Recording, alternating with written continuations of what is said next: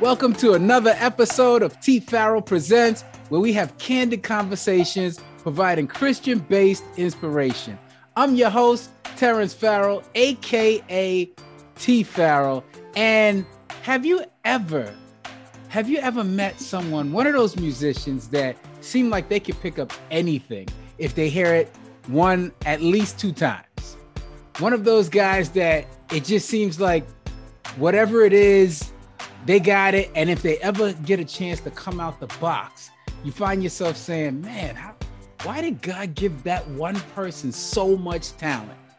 Today, our special guest is Johnny Mercer. For me, he's been one of those people. And in case you say, I don't know who Johnny Mercer is, let me read a little bit of his bio. Johnny is a pianist, an organist, producer, arranger, and composer. Throughout his career, he has accompanied chart-topping soul, R&B, and gospel artists, including Anthony Hamilton, Kim Burrell, Vicki Winans, and Paula White. He has served as the musical director for several artists, including Sunshine Anderson, whose single "Heard It All Before" made it gold. As a composer, he's composed the music for Stones Cried Out in 2010 that was featured in the 2011 Tribeca Film Festival. Johnny has also toured with jazz saxophonist and Grammy Award winner Kenny Garrett. Ladies and gentlemen, boys and girls, help me welcome Johnny Mercer. Johnny, how you doing, man? Doing all right, man. How are you? I'm doing good, man. It's good to connect with you again. It's been a crazy year, to say the least. To say the least. Yes. Before we even get started, man, how have you been through this whole pandemic, this insane time? Well, I think you said it best. It has been an insane time. And it's been a hard / challenging period of adjusting. Mm-hmm. You know, this pandemic is not friendly to the creatives. No, not at all. So if you don't have your ducks lined up, you gotta find alternate means to, make ends meet. Mm-hmm. So a lot of guys, are going through that. And we're just learning how to live with this new nasty thing they call COVID-19. Mm-hmm. Yeah. It's like you've learned you've done something a certain way for 3, 4, 5 decades, only for it to crash to rock bottom and having to relearn a thing in a different way. I mean, depending on how old you are, that could be taxing on the mind. Yeah. And then the other piece is, if you're not mentally strong or spiritually rooted, in God and in the Word of God, you lose your mind and go into a deep depression. Yeah. I mean, I listen, some of the finest musicians in our city, mm-hmm. I've spoken to personally, and they've told me directly and indirectly that this pandemic has left them in a depressed state. Yeah. And if they didn't tell me that directly, trust me, I heard it. I'm not crazy, Terrence. You know that. Well, I am crazy in terms of my demeanor, but in terms of my, level of intelligence, I'm not the smartest guy, but I ain't the stupidest guy either. Right. So, right. I can tell, by a person's tone, how the person is feeling. I mean, anyone can tell. I mean, no one's gonna. You can't sound like this and be sad. I mean, you can if God gives you strength, but right. There's this whole thing of having the ability to read between the lines. Mm-hmm. So I've been doing a lot of reading between the lines in this pandemic, right? And it's just crazy to see that people are just going through it in every sense of the word, and they're really trying to figure it out. I mean, man, insane. And then I said insane, crazy time, and I'll say it like this, and I'm sorry for going off, but you just asked. No. That's I gotta go in and kind of answer this. All right. That's what this is all about, man. You help. All right, cool. Well, we at it. Let's go, because I talk all day. Yeah. Okay. So as I said, this is an insane / crazy time. Okay. When 2021 hit, there's one thing that I did not do that I would customarily do. And that is to go on my Facebook page, my Instagram page, and put a Happy New Year post. I didn't do it in 2021 because my spirit told me, and if you the listener, it might have been blatantly obvious that 2020 literally spilled into 2021. So this is actually 2020 part 2. Yeah, yes. It's actually deux, but I'm trying to say French, speak French like an American anyways. So that being said, March 29th, my insane period came when my younger brother passed away. Suddenly and unexpectedly. I didn't know about that. My condolences, man. Man, thank you, Whoa. And that thing took me for a loop. Yeah. Now, thank God, I'm doing much better. I mean, at the race, I'm doing better. Let me not say much better. I'm doing better. To be honest. I'm not going to lie to you and tell you I'm doing much better. And meanwhile, I'm killing myself behind closed doors. That's not cool. Right. But I'm doing better than what I did before. Right. And of course, and by the way, so are my parents, in case you're wondering. And that's because, of course, God got his hand on me and got his hand on my parents. But at least for me, I had to make it a point to go to counseling. Yes. Because we're already dealing with the crazy thing called COVID-19. And not to deal with a season of bereavement on top of that. Man, listen. Yeah. These parameters are perfect for you to go into a deep alcoholic abyss, a deep drug abyss, or any negative substance abyss that will ultimately take you out. And I'm just like, I'm not going to go down that path. And being that I have a master's in guidance counseling, which I'm not even using, by the way. But you are using it every day with the people you deal with. Perhaps. You know what? You are right. And I don't even realize what the heck I'm doing. But anyways, but because of my background in counseling, I knew better to seek mental help, seek counseling to address your mental health. I mean, as Seventh-day Adventists, we hear so much about the health message and this, that, and the other, and blah, blah, blah, blah, blah. And Ellen White goes into great details of what to do and what to eat and what not to eat, and the scriptures go into all that as well. But nothing is addressed in the church in terms of mental health. It's addressed in scripture. Oh, heck yeah. God ain't crazy. Yeah. It's addressed in scripture. But there's little talk in the sanctuaries about the mental health. And to me, that's just backwards, because if your mind ain't right, ain't nothing else gonna be right. Yeah, it's true. Because out of the abundance of the heart, the mouth speaks, right? That's scripture. So, that's all connected together. So if your heart ain't right, then everything else mentally ain't gonna be right either. And then if your heart is full of sorrow, your heart is full of hate, your heart is full of whatever, then that stuff comes out of you. So I had to make sure that I address my mental health so that those negative emotions, those negative things don't come out of me. And, and I thank the Lord because, these counseling sessions gave me a frame for which how I grieve, a frame as to how I process my brother's death, a frame as to, how to move forward. Right. Now that he's gone. You understand what I'm saying? Matter of fact, they just had a service at a Pentecostal church in Brooklyn, right? Yeah. Where the bishop passed away, right?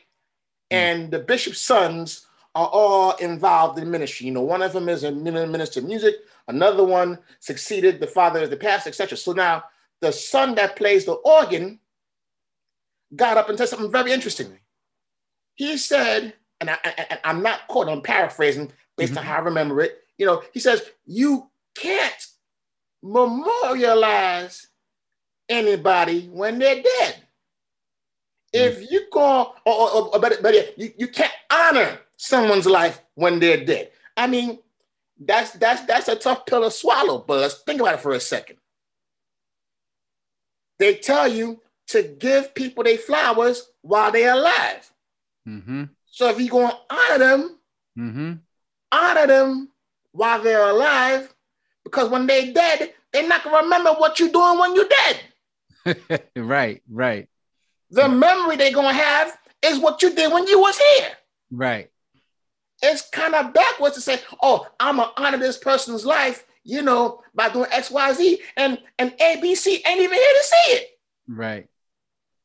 What? You really think the person's looking down on you saying, oh my gosh, look at him? No, he's with Jesus having a good time. There's nothing greater than that in this life than to actually be in the presence of God the Father, the Creator. You think these people are going to come down and take 5 minutes and really look down on you and watch you sad? I mean, you don't think they will look at you being sad and they not be sad in the process? I mean, to really go into it, I mean, and this is if you dig into the Bible, they're not even with Jesus yet, because when Jesus comes back, the dead in Christ will rise first. So they're not even there. They're asleep in Christ. Their thoughts, they don't have any more thoughts. So there's nothing happening. It can't even happen because they're dead. And when Jesus comes back, the dead in Christ rise first, and then those that remain will be changed and caught up with him. So you're right. We're doing this, and ain't nobody seeing nothing except the people that are living. Brother Farrell, I'm going to build you a pulpit one day. I'm going to build you a pulpit. And I'm going to give you a Bible. You're going to get up there. No, sir. You got to say. And I'm going to be in the front row listening. And hopefully... I'm gonna do it from the podcast, man. That's gonna be my pulpit right here. Okay, that works. That works. But it's interesting that you went straight into mental health, because last week I had on a mental health counselor, because this thing is real, man. I got counseling myself. This thing is real, and a lot of people. I know for me, I looked at counseling like, I don't need no counseling. I got God. I'm I'll do a little workout. I'll beat it out on the drum. It's just, but, and for those that are listening, this is not even where it was going. This is God leading and reminding everyone, myself included, how important mental health is. It just is. Here's some Bible for you. Confess your faults one to another.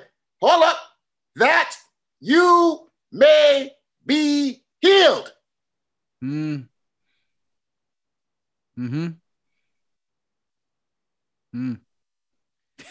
it did not say confess your faults to your brother. It didn't say confess your faults to your sister.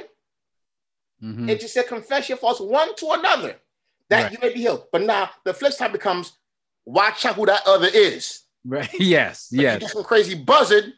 Right. You got the yak and just and start talking all day, and you get through talking to him or her, and she, if it's her, she gets, ooh, child, look what I just heard from X, Y, and Z, and boom, boom, boom, boom. And before you know it, pow, it's on the front page of the news. It's true. It's got to be Christ-led. God's got to lead you on who to talk to. Yeah. You got to use some discernment, is what they call it. Discernment. Yes. Intuition. Follow your gut. Yes. Follow your heart, as my friend Eli would say. Wonderful guitar player. Nice. Yeah. Let me ask you about that. So, you know what? I don't even know. How did you start out with your whole music career? I mean, was it like 2 years old and you was just on keys? Okay. Here it is, right? So when I was 6, better yet, more like 7. Okay. A Jewish couple in the building that I was living in at the time in Flatbush was leaving. And they asked my parents if, they wanted the piano. Because my mom and my godmother, at the age of 4 months, knew that I was going to be a musician. Okay. And there's a crazy story behind that, which I'll get into. Put a pen right there. Get me asking about that later. All right. That's a crazy story in itself. So they asked, the Jewish couple asked if they wanted a piano. And they're like, sure. It's an old winter piano. It's not a popular brand. Piano's probably worth $15. You know? They brought it to the house. And, you would think, a musical kid sees a piano and you be like, whoa, yippee, whoa, whoa, whoa, whoa, and be excited, jumping up and down. I was sitting there like this. Okay. It's a piano. Okay, cool. And I plucked it, pluck, and that was it. But then here was the interesting thing. At age 8 or 9, hold on a second. Let me see if I can turn this keyboard on. Oh, I can't do it. I'm not even here. Forget it. But I'll explain it. Right. So at about age 8 or 9, I go to church with my parents, right? And I have a good memory, thank God. So I went to church, and when church was done, we'd walk home because church at the time, we were living in Flatbush. The church at the time was no more than a 5-minute walk. Nice. So I walked back home from church, and as soon as I got back home, I replayed all the hymns that was sung in church that day. No. Watch this. Watch this. Here's what the freakiest part of the whole thing is, and this lets me know that God is real beyond human comprehension. Terrence Farrell? Yeah. As God is my witness. When I played the song, I had the melody in my right hand, single notes, no chords. Right. I had the melody in my right hand. And in my left hand was my alternate, here's what I said, alternate bass line. Man. Alternate bass notes. Because at 8, something in me said, the hymn written in the book sounds boring. Let's flip it and make it fun. What? So I flipped the bass notes for the harmony. Matter of fact, any bass note that I play today, I promise you, 9 out of 10, I played at least 60% of that when I was 8. That's crazy. So I had to take lessons to learn how to fill in the middle ground. Wow. Of what I was playing. I already had the background, bass. Right. I already had the foreground, melody. Right. Classical theory. Background, high ground, foreground. They teach that in Schenkerian analysis, if you take music theory. Anyways, so I had the background and the foreground already in place. Wow. But I never had the middle ground. The fact that you had the melody and the bass at 8 or 9, dude, that's just, well, that's God. So watch this. So now I'm taking my first lesson, right? With Amos John, Haitian piano teacher. He wasn't the greatest piano player, but I heard about him after, hearing a commercial on the radio, right? And I heard he was offering lessons. So you know what? Went to my mom. I said, Mom, you've been fighting with me for 7 years to take piano lessons.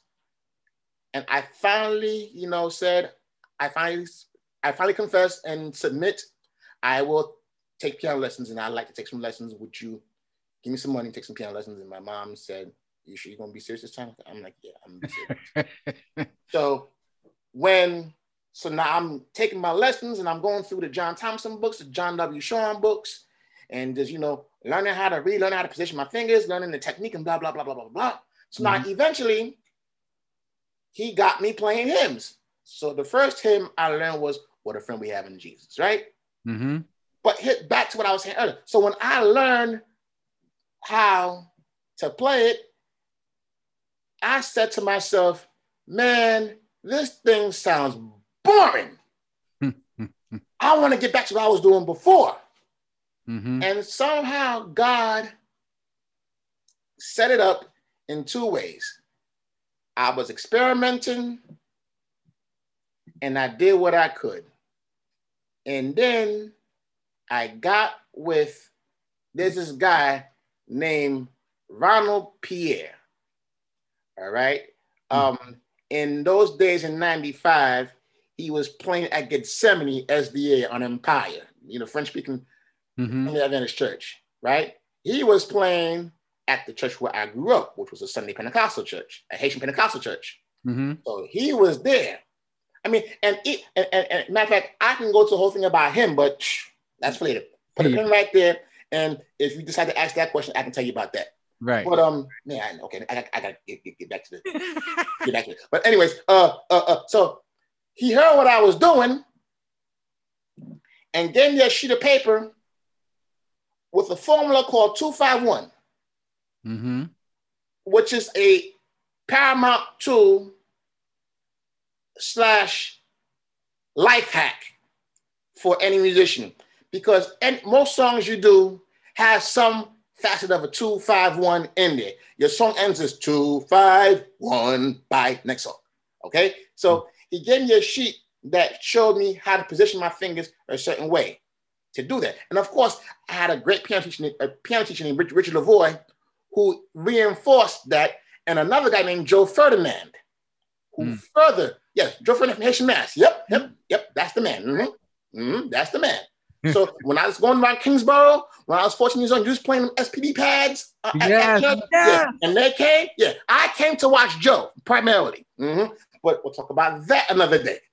Because Kingsborough, another story, another day. That's another good story, by the way. But anyhow, so after he gave me 251 sheet or whatever, I went home and I incorporated those voicings into the hymn.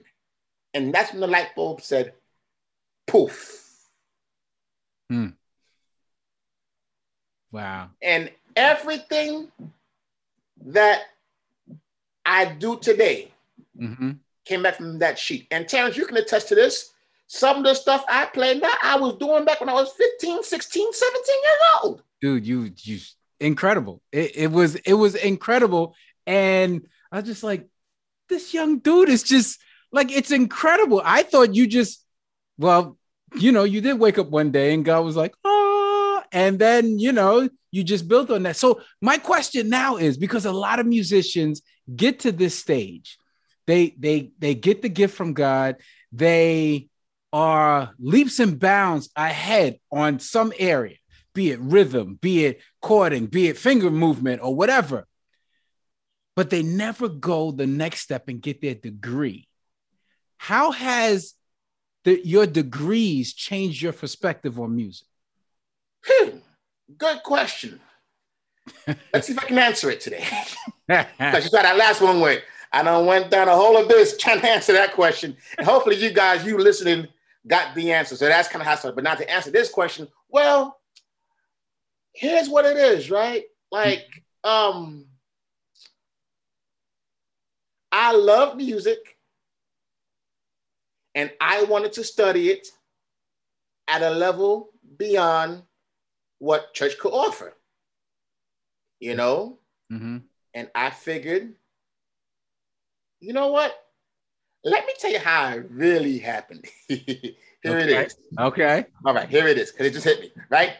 So at the time, I was playing the Christ Fellowship Baptist Church under the leadership of Pastor David Lawrence Kelly II, right? 7-9 Sumter Street. And I think that address changed now. It's no longer white. It's now a blue church. Praise the Lord. From a white church to a blue church. Praise the Lord. So I was over there. At the time, Charles Minor was the minister of music. Okay. So I came in there with the intent to play under him so I could glean whatever I wanted to glean. Because from the time I started playing officially when I was 14, all I wanted to do was get around the cats that were doing it and glean as much as I can so I could further develop into whatever God would have me to be. So Charles resigned, right? Eventually, they got Greg Mitchell, individual who played for Timothy Wright, aux keyboards, etc., to be a minister of music. He was the organist, all right? So in between that time, told my mom what was going down, And my mom says the craziest thing. She goes, go to the pastor and ask him if you could be the minister of music. I'm like, mom said so, I'm gonna go. So I went to him. That's boldness, man. Yeah, I went to him, I asked him. Dave kind of looked at me like I done lost my mind. Mm-hmm. And was like, no. You ain't ready for that yet, young buck. And then goes into the example of a Baptist church, in particular, Emmanuel Baptist Church, where I would later serve. Mm-hmm. And how their minister of music was an individual named Eli Wilson. I believe he had a degree in music. Mm-hmm. And he was making, I believe, $54,000 a year. This is 1996, 1997. No, 96. Definitely 96. All right? Mm-hmm. So when I heard $54,000, he has a degree, I say to myself, I need to get a degree. I may need to get a degree if I want to, quote unquote, increasing the financial ladder in church. Mm-hmm. Mm-hmm. Which, by the way, should not be a life-ending goal. Yeah. Okay. Mm-hmm. It shouldn't. We should strive to be doing things beyond that or other things to complement that. But nevertheless, at 15, mm-hmm. what I was doing, yeah, no, I'm not 15. I'm 16, 17. No, 16. I'm 16. I don't know nothing. So that's what I say in my little brain. Right. Yeah. So now I graduate from Millwood High School. And I get accepted to Long Island University, Brooklyn campus. Mm-hmm. And watch this. I was supposed to be, I went in as a dual major, biology and music. I didn't major in music because I loved it so much. But now. Wait, you said you didn't major in music? I don't know. I majored in music and biology. Right. But I was more focused on biology because I went into college thinking that I was going to be a dentist doing music on the side. Mm. But Terrence, when you get D's in anatomy and you get D's in chemistry, right? You know, you kind of want to, you kind of have a talk with stuff like, do we need to go a different route? Right. So now watch this. So I'm walking in LIU one day, well, outside of LIU one day, on my way to lunch, whatever, and I see these two doctors with their lab coats. They're walking this way, I'm walking that way. Mm-hmm. So I look at them and I ask myself, Johnny, could you see yourself in good conscience? Can you see yourself doing dentistry from 9 to 5 and not having any time for music? I said, no, I gotta do this music. And of course, it can be done if you have the discipline and the fortitude to do it, but I didn't. So as a result, I'm like, you know what? Nah, bump this biology thing. I'm gonna stick to music. Mm-hmm. And that's kind of how I went down that path and got my bachelor's degree in jazz performance in 2005. 2020, getting my master's of music education from Hunter College. Mm-hmm. In between that, of course, the guidance counseling degree in 15. But that's kind of how that happened. So now the question, the original question is now what again? The original question was I gotta read it. Read it. Mm-hmm. Well, read it. Read. Yeah. How has your degrees in music changed your perspective? Okay, so watch this. So now, by me having this degree, mm-hmm.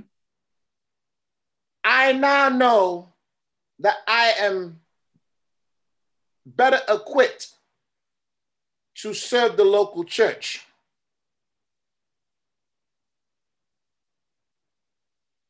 You know, and now I could really incorporate whatever I've learned mm-hmm. to teach the voices, to teach the musicians. You know, I'll give you an example. So like, depending on the song, because of my background, I chart out the song for my guitar player and chart out the song for the bass player. Like, yo, this is the song we're going to do. We're going to go that route, and that's it. So now I'm able to, I guess, bring about a better presentation of, you know, what does that do? The question again, please. I don't want to go off on this again. No. No.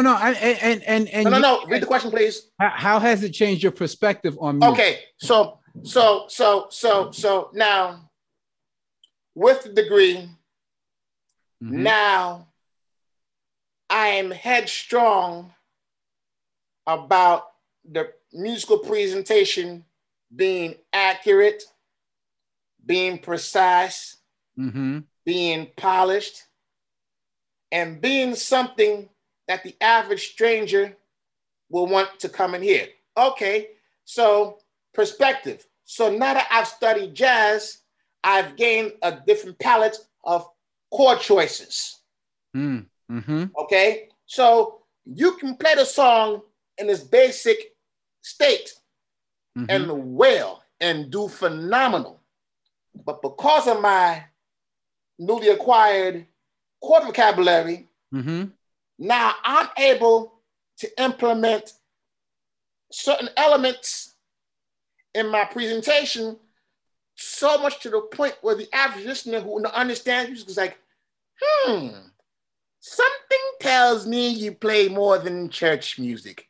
It's like, do you play jazz by any chance? I go, You understand?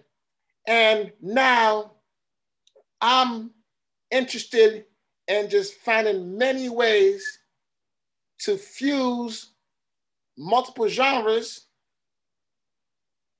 into what I do at church.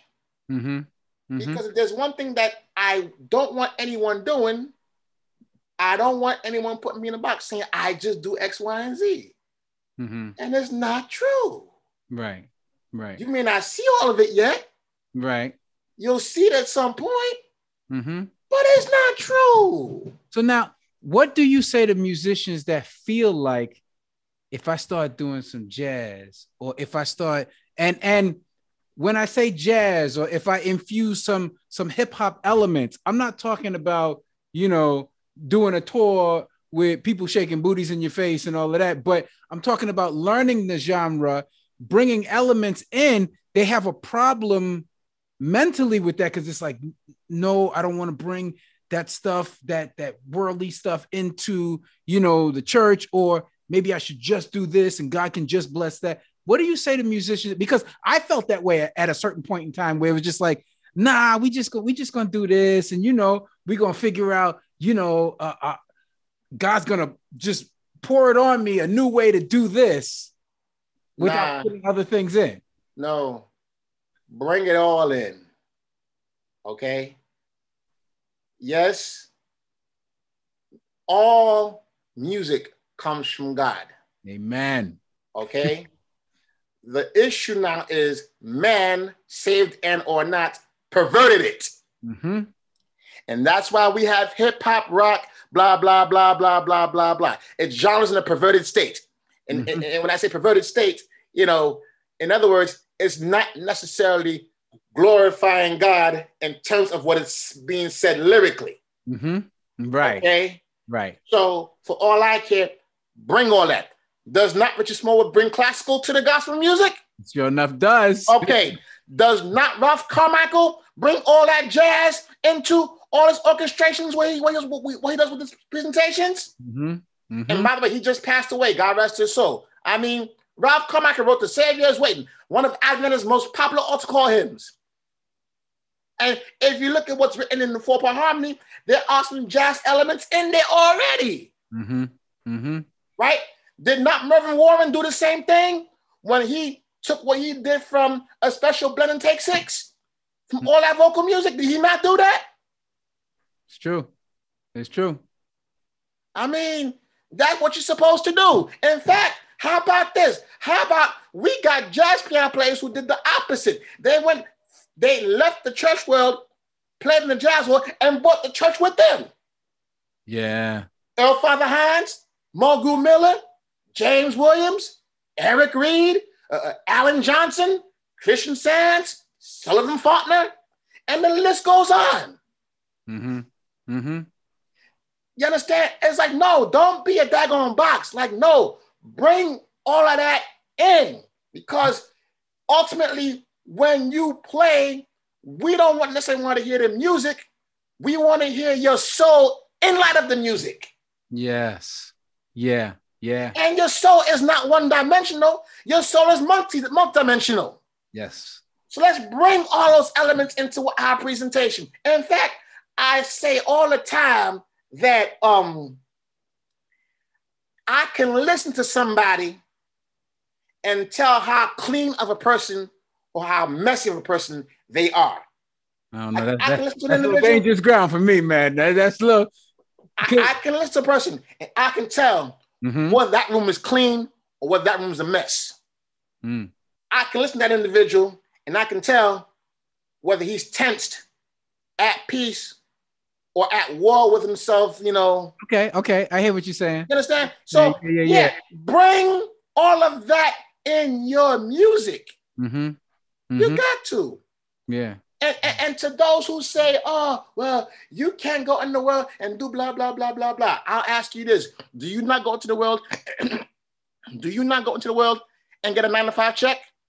Mm-hmm. Yeah. You're not getting your money from some sanctuary. Yeah. You going in the world to got what you got to grab and be about your business. Mm-hmm.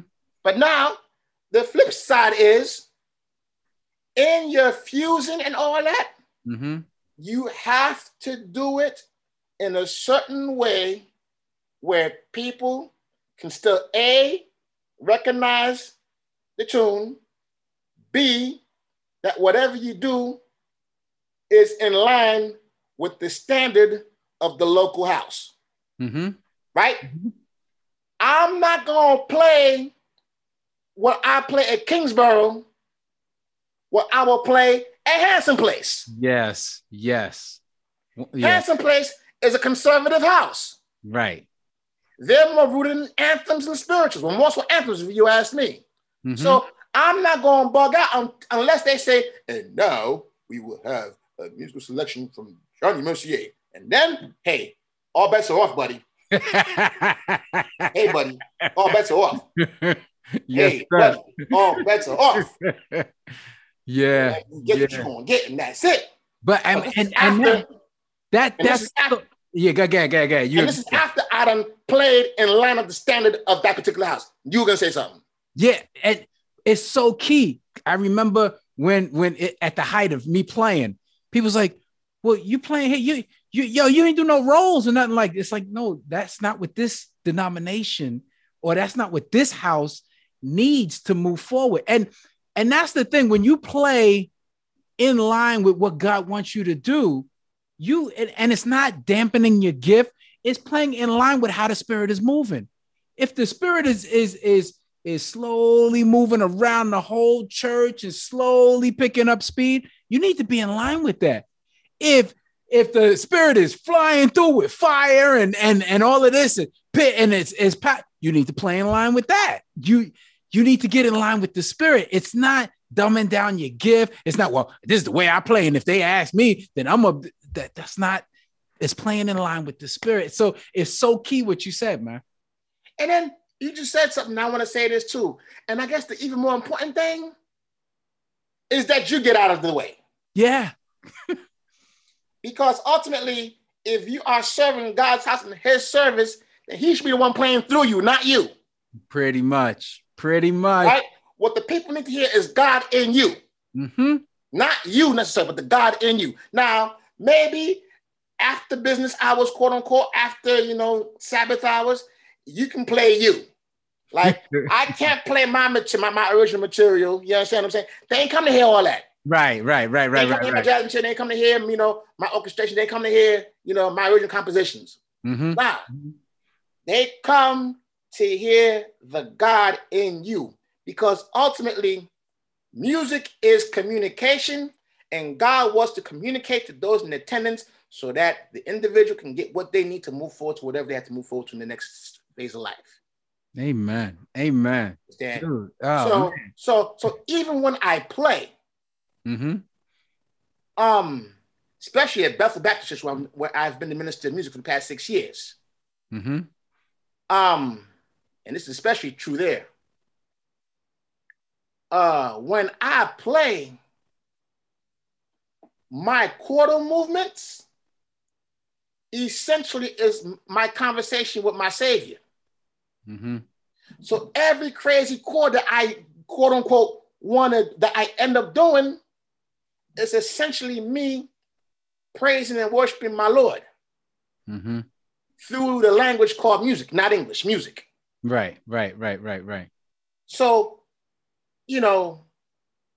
yes, and when I get out of the way, and God affirms, your presentation, then He steps in and give you these chords that you ain't never practiced. You probably heard 5 weeks ago, and it just came back to you out the blue, and you're gonna be like, wait, how in the world did I just hit that? I didn't practice that.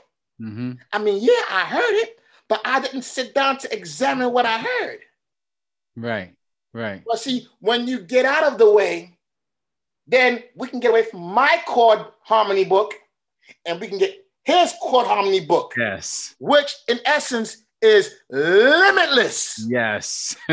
God is music. Yes. He created music. So every chord, melody, whatever, that's all in Him. So if you're getting something from His book, man, that beats any degree you could ever attain. And I guess to answer that previous question, or to highlight from the previous question, look, I just want to give myself a better footing. So that when I step in the room, it's like, well, tell me about yourself. 1, degree 1, 2, degree 2, 3, degree 3, 4, degree 4. Here it is. Any questions? I'm not talk. The fourth thing is I just laid out for you. Talk for me. And then it's like, if the preacher is, got good sense, he's like, you got a bachelor's and a master's in music and a degree in guidance counseling. Yeah, how do I pay you? Correct. And to that I say, talk to Jesus and do what He tells you to do.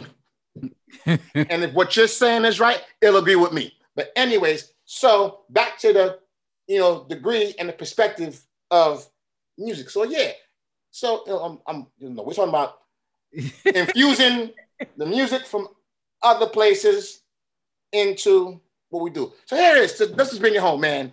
If all we do is stay in the box and not fuse our experiences into what we do, we're going to have some boring church services. And that ain't what God wants. Right. God wants to hear what comes from your spirit. You don't have to, it doesn't take much to beat the 4-part harmony in the hymnal. Right. You can get the greatest classical piano player or the greatest classical student, and he should come in there and pluck those out. But you have to infuse or fuse your experiences and your likes into what you do, so that you can deepen the potency of the experience you offer unto God. Again, I go back to Richard Smallwood. He fused classical into what he's doing. Do you think all them tunes would be what it is if he ain't do that? Right.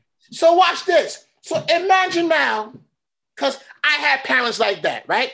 My parents were the type that said, no, you're not listening to hip hop. No, you're not listening to R&B. No, you're not do X, Y, and Z. How else would I learn about the other genres if other people didn't fuse it into what they're doing?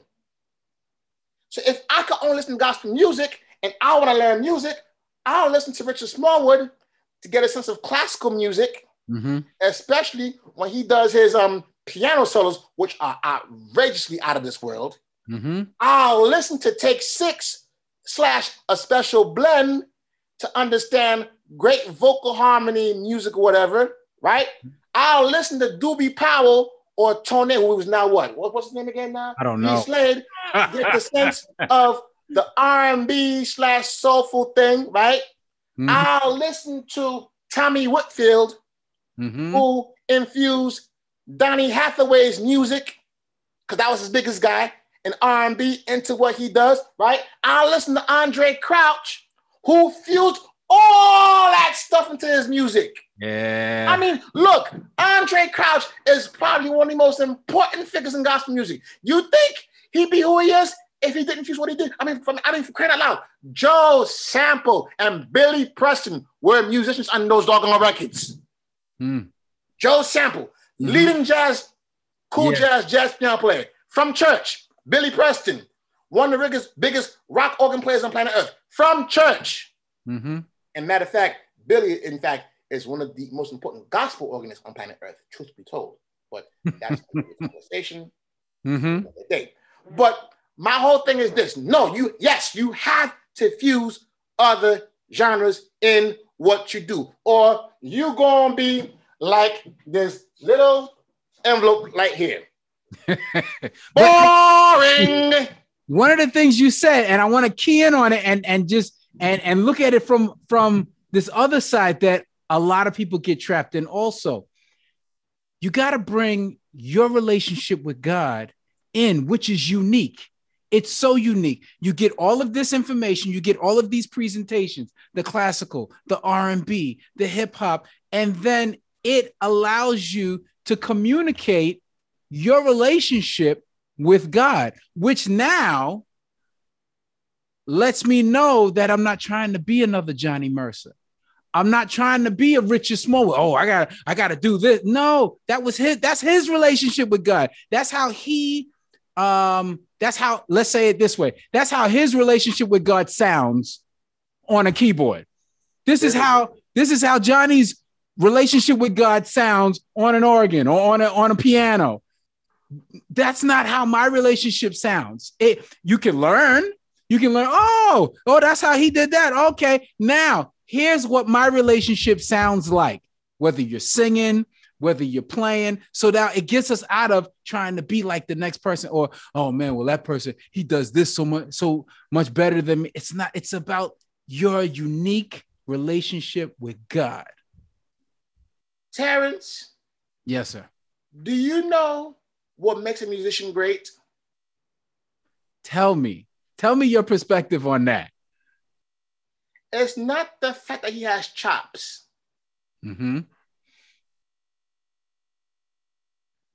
It's not the fact that he or she understands all the theoretical functions there are in music. It's not the fact that he or she is good with Schacarian analysis and give you a wonderful synopsis on Chopin's Second Nocturne.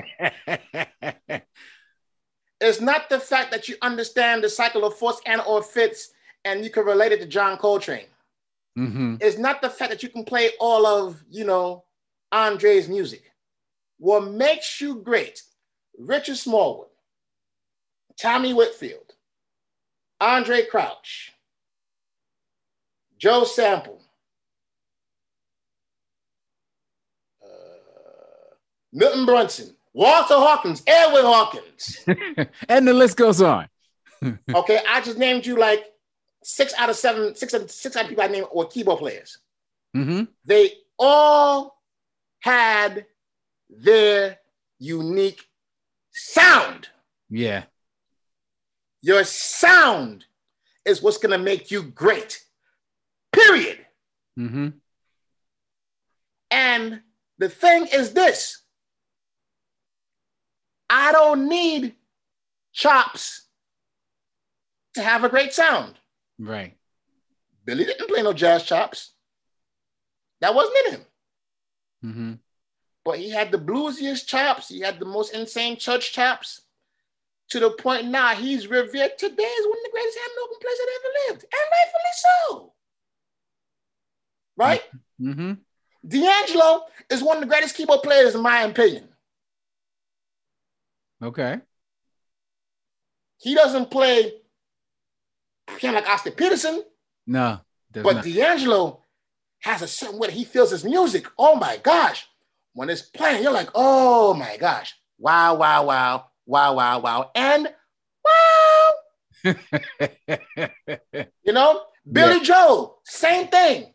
Mm-hmm. He has zero chops. Mm-hmm. Mm-hmm. But gotta sound like none other. Mm-hmm. John Mayer, same thing with the guitar. Mm-hmm. Understand? So Whitney Houston, there's a distinct sound that she presents. Right. Mariah Carey, same thing. I mean, why you think Kim Burrell, when she came out, everyone was like, oh my gosh, ah! Because it was never a thing where there was a super raspy voice with all those riffs coming out on the scene. And she came in and ate everyone to pieces. Yeah. So it's your sound, man. It's not your chops. It's not your sense of harmony. It's not your theoretical, knowledge. It's your sound. Mm-hmm. Mm-hmm. So yeah, you can work on theoretical harmony. You can work on, jazz harmony. You can work on the classical repertoire. You can work on the rock repertoire, whatever. Right. But at the end of all that, you have to work on your sound. And I hate to say this, but I'm going to say this because I can, because you're talking to me. Go ahead. But that is, in my humble opinion, one of the biggest curses that came about with YouTube. Because the young kids now are listening to YouTube and getting their sound sources from them.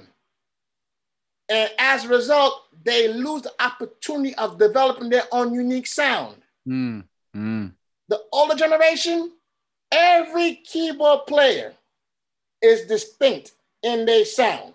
Like you can sit in the room. Yep. Yeah. That's Roger. Yeah. Yep. Yeah. That's Stanley. Yeah. Yep. That's Jerome. Yep. That's Darnell. Yep. That's Vic. Yep. That's John Stoddard. Yep. That's Jonathan Sayles. Yep. That's Travis Sayles. Yep. That's Corey Henry, Cornell Gaskin, Garnett Walters, Joe Harley. And the list goes on because there's a gazillion great keyboard. John Peters. There's a gazillion great keyboard players. Right. In Brooklyn and New York City at large. So in addition to all the things that you accumulate, you have to work on your own sound. But these young guys, from what I'm seeing, they've went into an abyss and they get stuff from other states, which is cool. But if you got 10 guys eating the same meal from the same plate, like, how are we going to have diversity in what we do? Right. Well, I mean, like you said earlier, it's not the fact that they're grabbing it and putting it in. It's just what's coming out. And when what comes out is, I'm doing a cover of this, I'm doing a cover of that, I'm doing a cover of that. And there's some guys, there's some guys that are coming up that's got their own sound. Glenn Gibson. There's some guys coming through there. It's just like, I would debate that, but that's another conversation. That's a whole nother conversation. But let's be clear, he is definitely an incredible gift to the body of Christ, and we thank God for his existence, and we thank God for his skill set. Long live Glenn Gibson. Praise the Lord. Oh man, I don't know. I might have to edit that one out. No, we don't have to edit. We good. No, I love him. He's that's my man. I love him. Yeah, I love everybody. Yeah. But yeah, dude, the great points, all of that. Let me shift this thing real quick. Go ahead. What's going on now with you? What's next for you? Or what do you got on the plate? What's on the horizon for Johnny? Mercier. That's it. Because that was always. Thanks. I was about to get at you about that. Thank you. Say that again. That's very good. Johnny Mercier. Yes. Praise the Lord. That's my name. People have been saying your name wrong for so long. That's listen, man. Listen. As long as you ain't calling me a female dog, I'm okay. Yeah, I got you. All right. So what's next for you? What's on the horizon? What's happening now? Well, Terrence, as I said earlier, my younger brother passed away back in March. So I literally shut everything down. Got you. To address me. Because, if you don't heal yourself in a healthy way, what you don't address will eventually address you. Yes. And when it does address you, 9 out of 10, it will not be pretty. Yeah. So, here to answer your question. So I'm picking back up the pieces. Right? So now I have to get back to what I'm focusing on. So I finished my contemporary jazz record 2 years ago. Okay. It's recorded, mixed, and mastered. I just have to put it out. Okay. And my issue in putting it out is finding the right way, quote unquote, to put it out. Yeah. In light of these putrid numbers. Yes. The showing. Yes. That's a whole nother conversation. Right. That's 15 other conversations. And to you that says, oh, put it out because you love it. I say to you, please talk about something else. This is my livelihood. And the last thing I need you to do is to tell me how to make my money. Worry about you, how you make your money. Worry about me, how I make my money. Until then, I pray for you. You pray for me. I love you. As David Frazier said in his wonderful song, I Need You to Survive. I got you. Okay. So I finished my contemporary jazz record. So I just got to find a way to put that out. And my last name is Mercier, which means I was born and raised in Brooklyn, but my parents are from Haiti. And I grew up in the Haitian Pentecostal church. So I did a series of records that is a tribute to the songs I've heard when I was that 8-year-old kid playing the single note and crazy bass note. I have a whole catalog of stuff that I recorded from my studio. Nice. That I want to put out as well. Again, I got to find the right way to do it in light of this putrid industry putting out half a penny. Yeah. Okay. I'm currently working on 2 film scores. One of them is complete. I have another one that I'm still working on.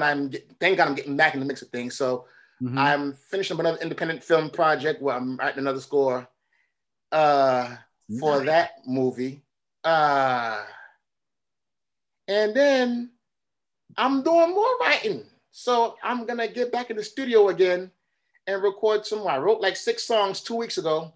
And I'm already ready to get guys together and go back in and record because, the studio is my sanctuary and I quite frankly need a time to quote unquote release. So there's a jazz record that I need to put out. Afro-Haitian church record I need to put out. There are a few other jazz records I need to put out as well. I've written so many tunes through the years. So I'll be working on that. And I should also say this. You can follow me on a few of these social media idioms. I don't want to miss one of them. So, of course, there's Instagram. Yes. There's Twitter.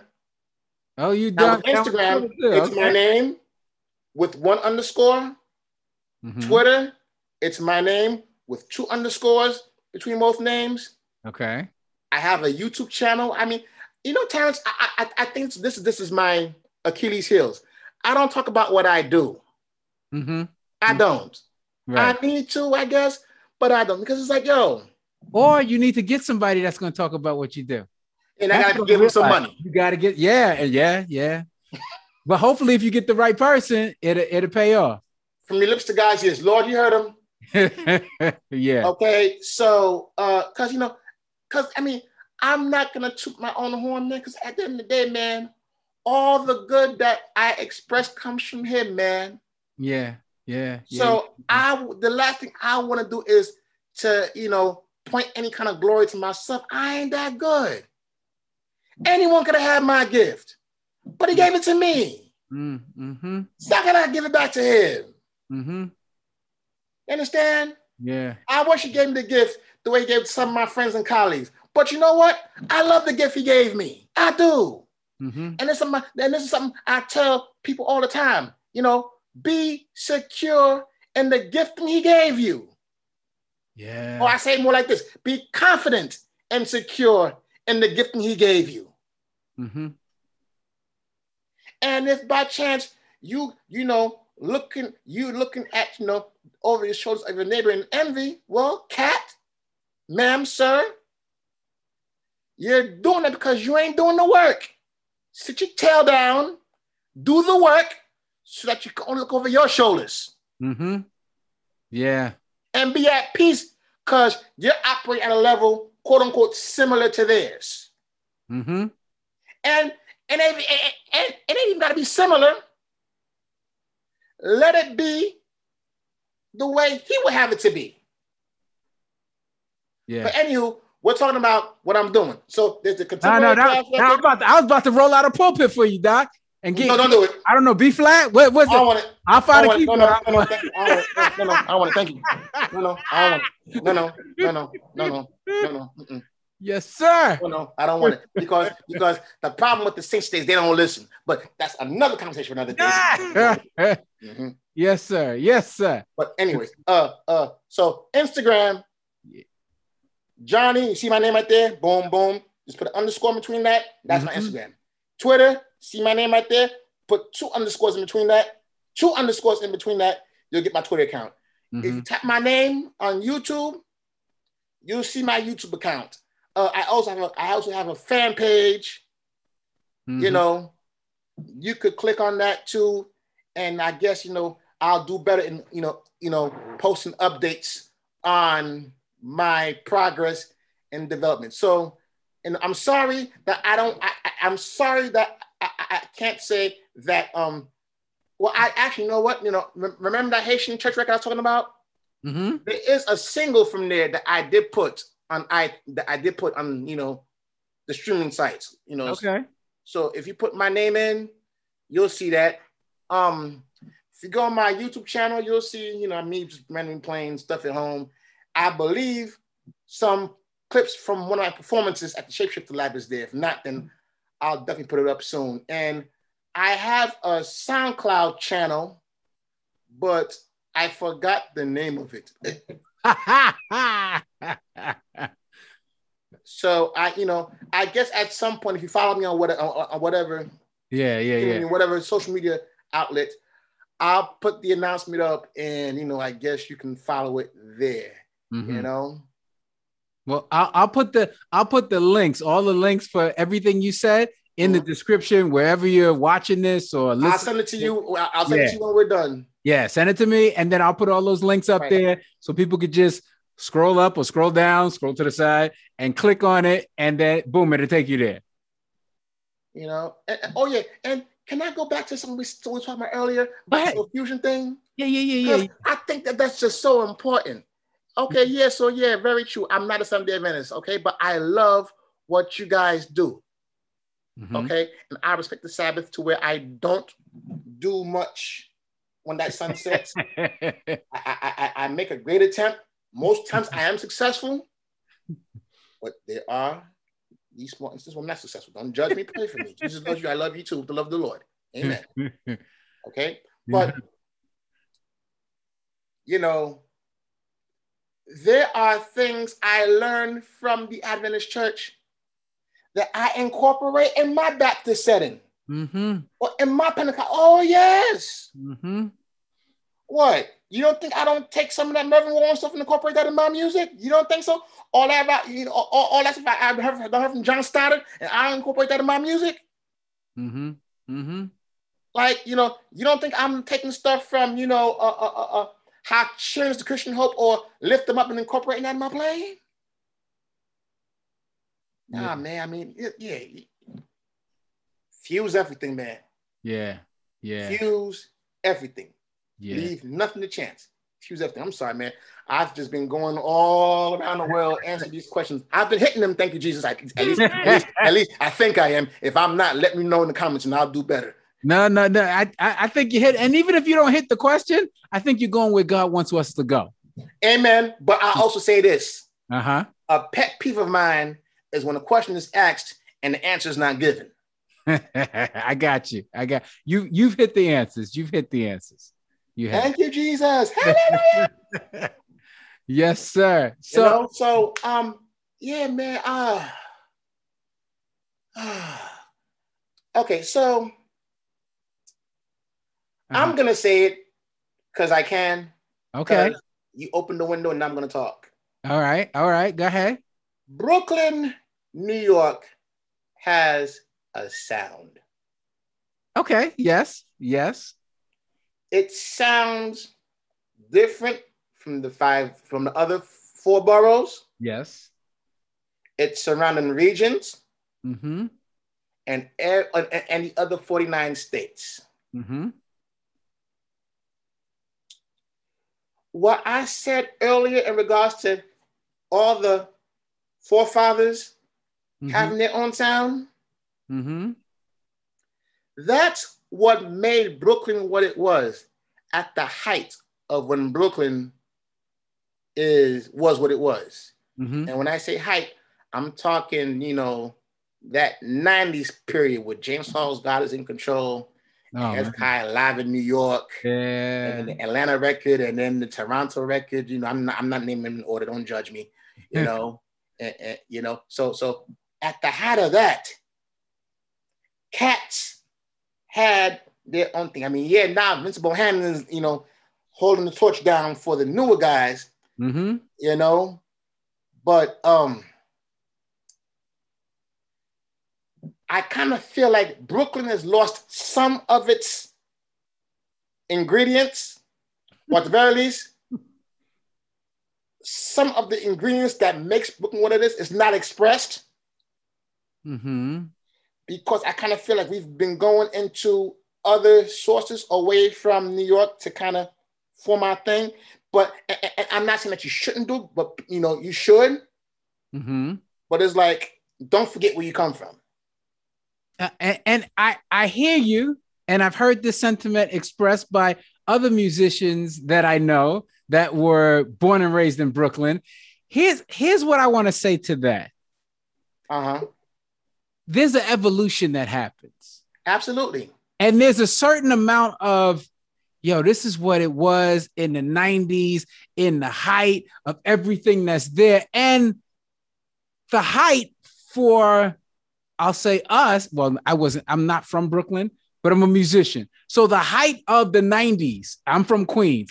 In Queens, for me, with Dave West and Bethel Tab on Guy Brewer and all of that, it's not the same anymore. And sometimes I'm looking for where's that? What we had in the 90s? It's like, Terrence, somebody got to tap me on my, dude, it's different now. Like it's not, it's Glenn Gibson now. Like you might think it's this sound that you use. It's Glenn Gibson now. Like now it's Vincent Bohannon. It's different now. And it ain't Reggie Parker on the bass no more.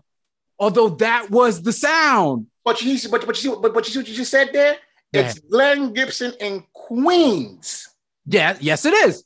I do understand. Yeah, you hear what I'm saying? But now let's spread that out a little bit more. Connecticut's got a sound. But Connecticut is a byproduct in some respects of Brooklyn, New York. Oh no, here we go. I'm gonna see it in the comments. Everything came from Brooklyn.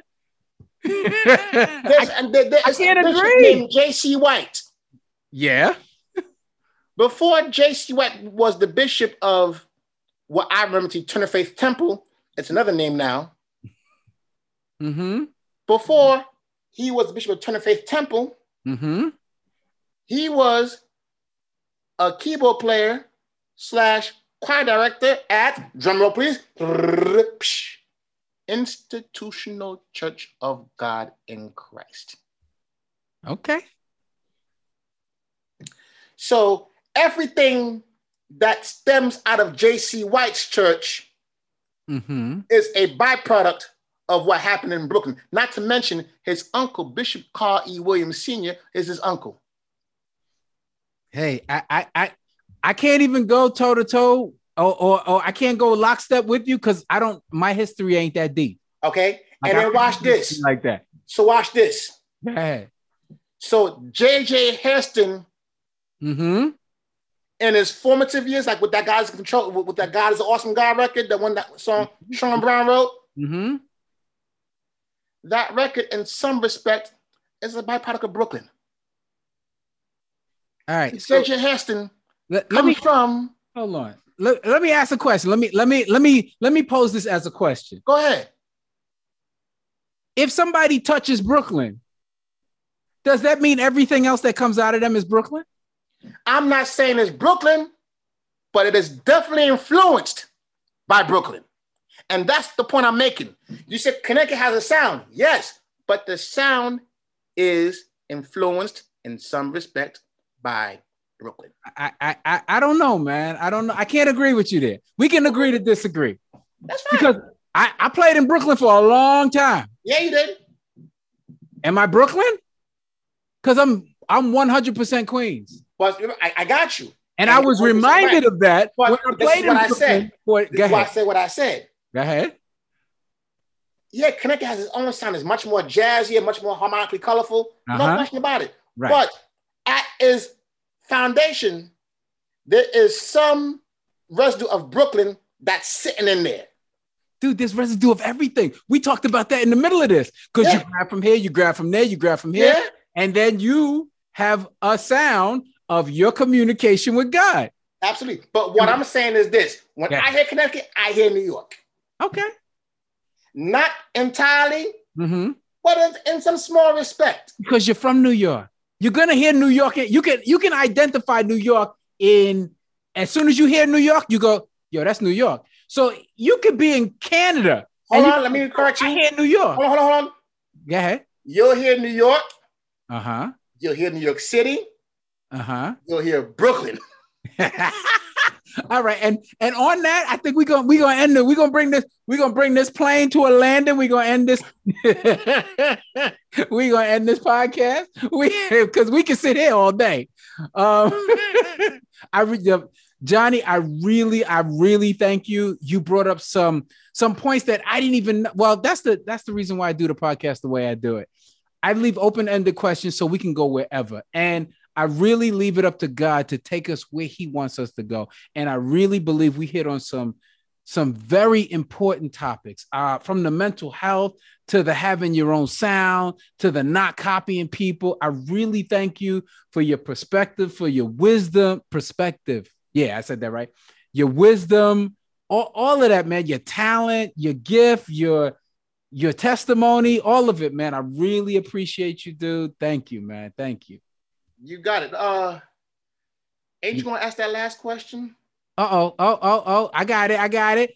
Any final words of advice for singers, musicians, or ministry leaders? This is the one thing I planned up to this point. Nothing was planned. Got you. Okay. Here's the one thing I do plan to say to all of you. First and foremost, thank you for your offering of service unto our Lord and Savior. I pray that, you will make it your earnest desire to give him your best. But in matriculating through life and in going through the hustling and bustling of everyday life, the one thing that I would say is to never stop researching. Never stop studying. Make it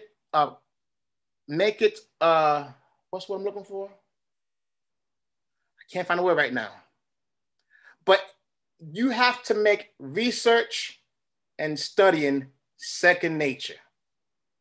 And ain't even nothing you don't think about. Everything that I've said to you or that I've shared is because of the research that I am doing, the research I've done for the past 26 years. Okay? So make it a point to study. Study what's going on in your city. Study what's going on beyond your city. But don't forget where you come from. Mm-hmm. Mm-hmm. You know, don't forget where you come from. You know, like, yeah, don't forget where you come from. But yeah, make it a point that you never stop researching, you never stop studying. Okay. And I'm gonna bring it home like this. Okay. So when I was teaching in the public school for the brief period, they had this thing called professional development, where the teachers after school hours will meet in a room and a certified professional on a particular subject matter will come in and present a workshop on a various topic, whether it be mental health, budgeting, lesson planning, etc.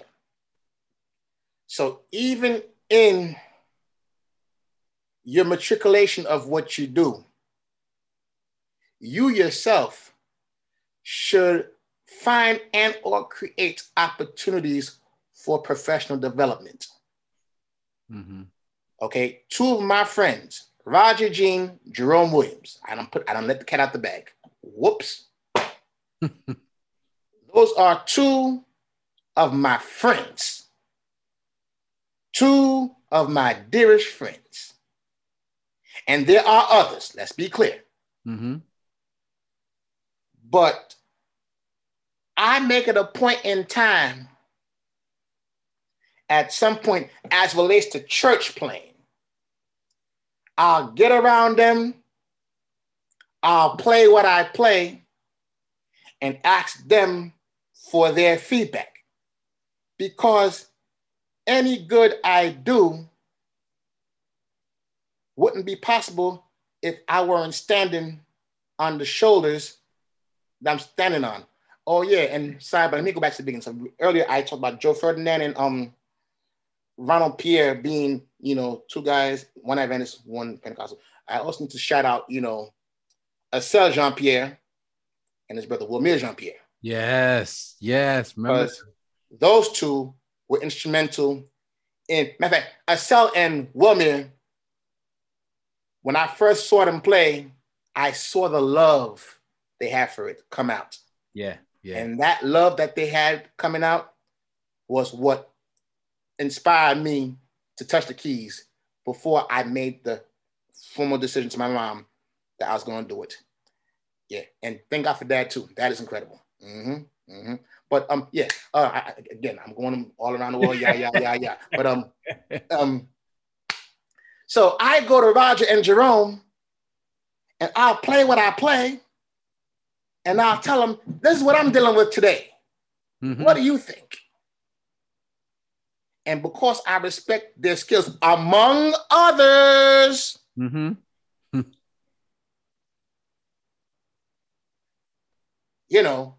I value what they have to say. Mm-hmm.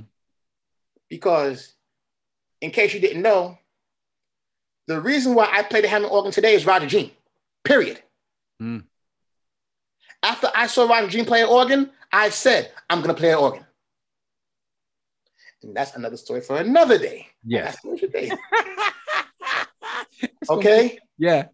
And Jerome was that guy I just love to hear. Like when Celeste Washington and the Conference Choir put out, that record that they did, and there's that song Sacrifice. That first 3 minutes where her and Jerome going at it, listen, that thing changed my life forever. In fact, that is part of the reason why, today I play with both feet and I use the entire pedal board. Now, that's one thing I have to commend the young folk, the younger ones on.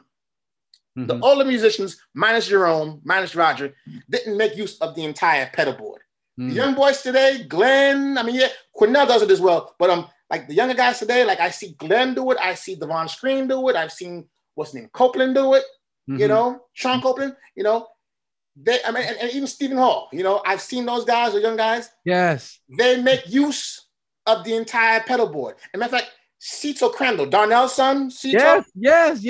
He was the one that first told me back in 2004. He goes, bro, you ain't played no organ until you've tapped into the higher parts of the pedals. Mm-hmm. And he said it. I made nothing of it. Mm-hmm. But when I got to my PD with Jerome and saw his footwork, I said, you know what, man? I may need to play a little higher because there's a whole other element that comes out of your sound when you play at the higher registers of the Hammond organ with the 16 pedal out. It's insane. But all that to say, there are certain things or quote unquote revelations that I would have not have encountered had it not been for those professional developing moments I had with Roger, I had with Jerome. And yeah, I had a few with Stanley Brown. I had a few with the late Benjamin Love. Sure, I miss him so much, dear Lord Jesus. Woo, that nigga was one playing fool. Jesus, I'm sorry. I'm supposed to end the show, but I'm just talking my brains out. Y'all pray for me. Ooh, that Benjamin somebody's gonna watch this till the end. Somebody. This is for somebody. That Benjamin Love was special. Yeah. That Negro was special. Not to say that Roger, Stanley, or Jerome wasn't special. They're all special. Matter of fact, anyone that plays is special in God's own eyes. But you know. So study, research, and find ways to create some sort of a professional development. You know? You know, drummers have sheds. That's professional development. But my issue is you got 45 voices speaking for 2 minutes. But I mean, to your point, professional development does not end with your instrument. It's finances, mental health, it's reading more books on encouragement. It's everything. Your instrument is included. Personal development is exercise. And I got to exercise myself. Pray for me, Jesus, Lord. Knowing what to eat. Thank God for the 6 pounds I lost. Amen. Yes. But on the personal development, you're absolutely right. Professional development is the totality of your life. Yes. And you know what? And that's And that's the biggest mistake a lot of musicians make. They focus on developing one aspect of their lives and don't develop the other aspects. Right. Because you'll be a remarkable musician, but socially you're a little aloof. Yeah. All right, look, we got to land this plane. We got to do it. We got to bring it to a close. We can still talk offline, but study. I appreciate you, man. Study. Research. Professional development, man. Very paramount if you are going to have any kind of success in this thing called music. Quote unquote. 100%. Man, again, I thank you. I thank you, everyone that tuned in. If you made it to this point, you got something else? 1 Timothy 2:15. Study to show thyself approved, a workman that will need not be ashamed. Amen. Good verse to leave that on. I thank you, everyone, for watching. If this has blessed you, remember to subscribe, like, share it with a friend. What I'm going to do on this particular, it's already long, but I'm going to do it anyway. On this particular episode, I got a Words for Life track that I want to play from Pastor James Doggett. It's a track that I played. I cut up one of his sermons, produced some music under it. It's talking about musicians and what we do. He came from a real good perspective. I'm gonna put that at the end. I think it's appropriate, especially for this episode. But our prayer is that God used something from this episode to speak to you directly. We'll see you next week. And with that, we're out. God is a spirit, and they that worship him must worship him in spirit and in truth.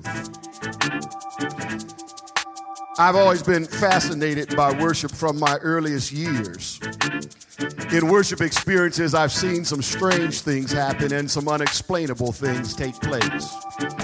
I've seen individuals come into a worship experience one way and leave another. I've seen people lose a sense of themselves and somehow be caught up into another dimension.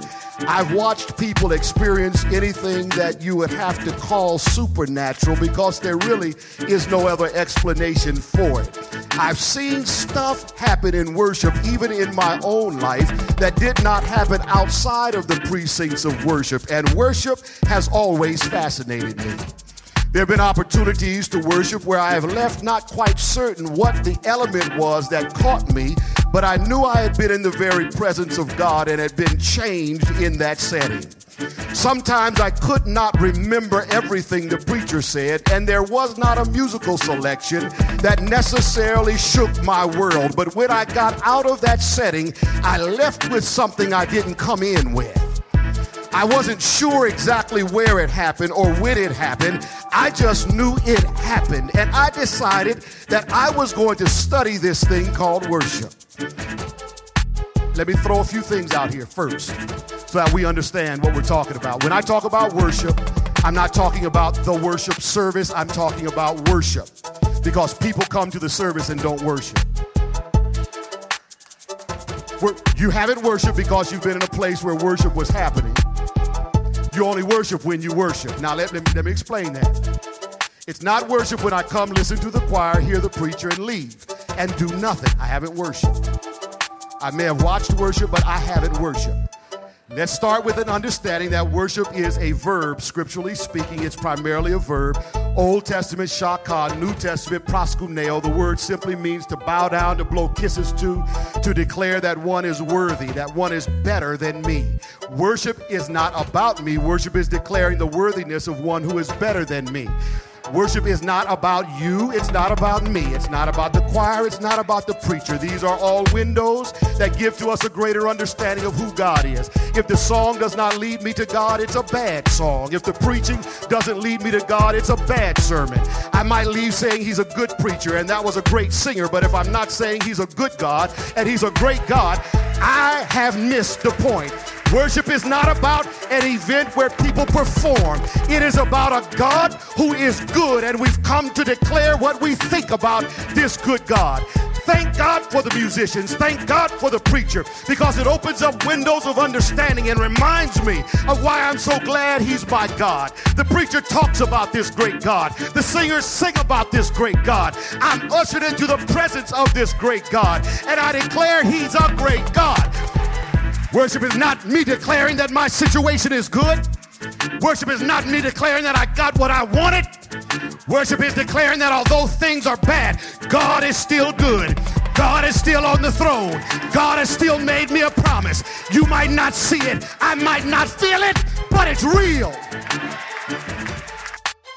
When emotions are the objective, that's a problem. Let me put it another way.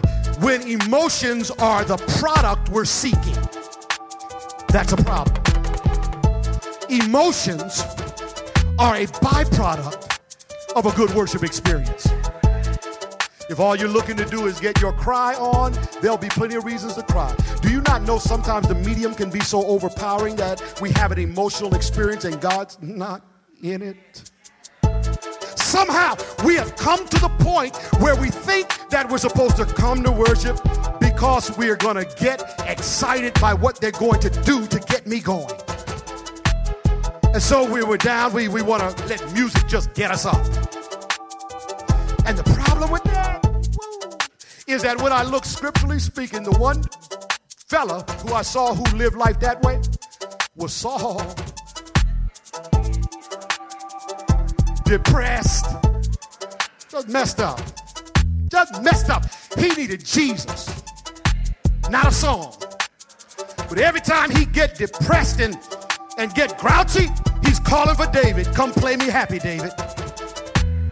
David would come in and play him happy, and it was all good. But as soon as the music would stop, you'd see him taking a spear, throwing it at David as he was gathering up his instrument to leave. He was just as crazy when the song ended as before it started. And the only time he was all right was when the song was going. You know anybody like that? There are those who just go from concert to concert. Their whole religious life is nothing but music. Why? Because music stirs up my emotions and I feel so close to God. I get the feeling like everything's going to be okay. But the truth is, everything's not okay. For you, music has become a narcotic that just masks the true reality of your situation. And you feel like you're close to God when you're far from Him. The music has made you feel something that's not even real. I would suggest that if the right kind of love song was playing, you'd have a loving feeling if there was nobody around but you and your hound dog. Because music can make you feel stuff. You feel the presence of God. Now you feel an emotion. Emotion should come when I worship and focus on who God is, when I declare that He's still good. He's omniscient. He's omnipresent. His truth is everlasting. He's good. He's eternal. He's faithful. When I talk about who God is, it gets me excited. It's all right when I get excited like that. But when I have no relationship with this good God, I just have a relationship with music, then I feel what's not real. And I'm in peril in a big way. Question: do you have a relationship so that when you sing because you're happy? You sing because you're free. Because of a relationship with God, it gives me now an expression by which I can say what I'm thinking. I can express what I'm feeling. And it's not void of rationality. It's because I know. And although things aren't going well, although it looks like I'm going down for the count, I know who He is, and I celebrate who He is, and I'm excited about it.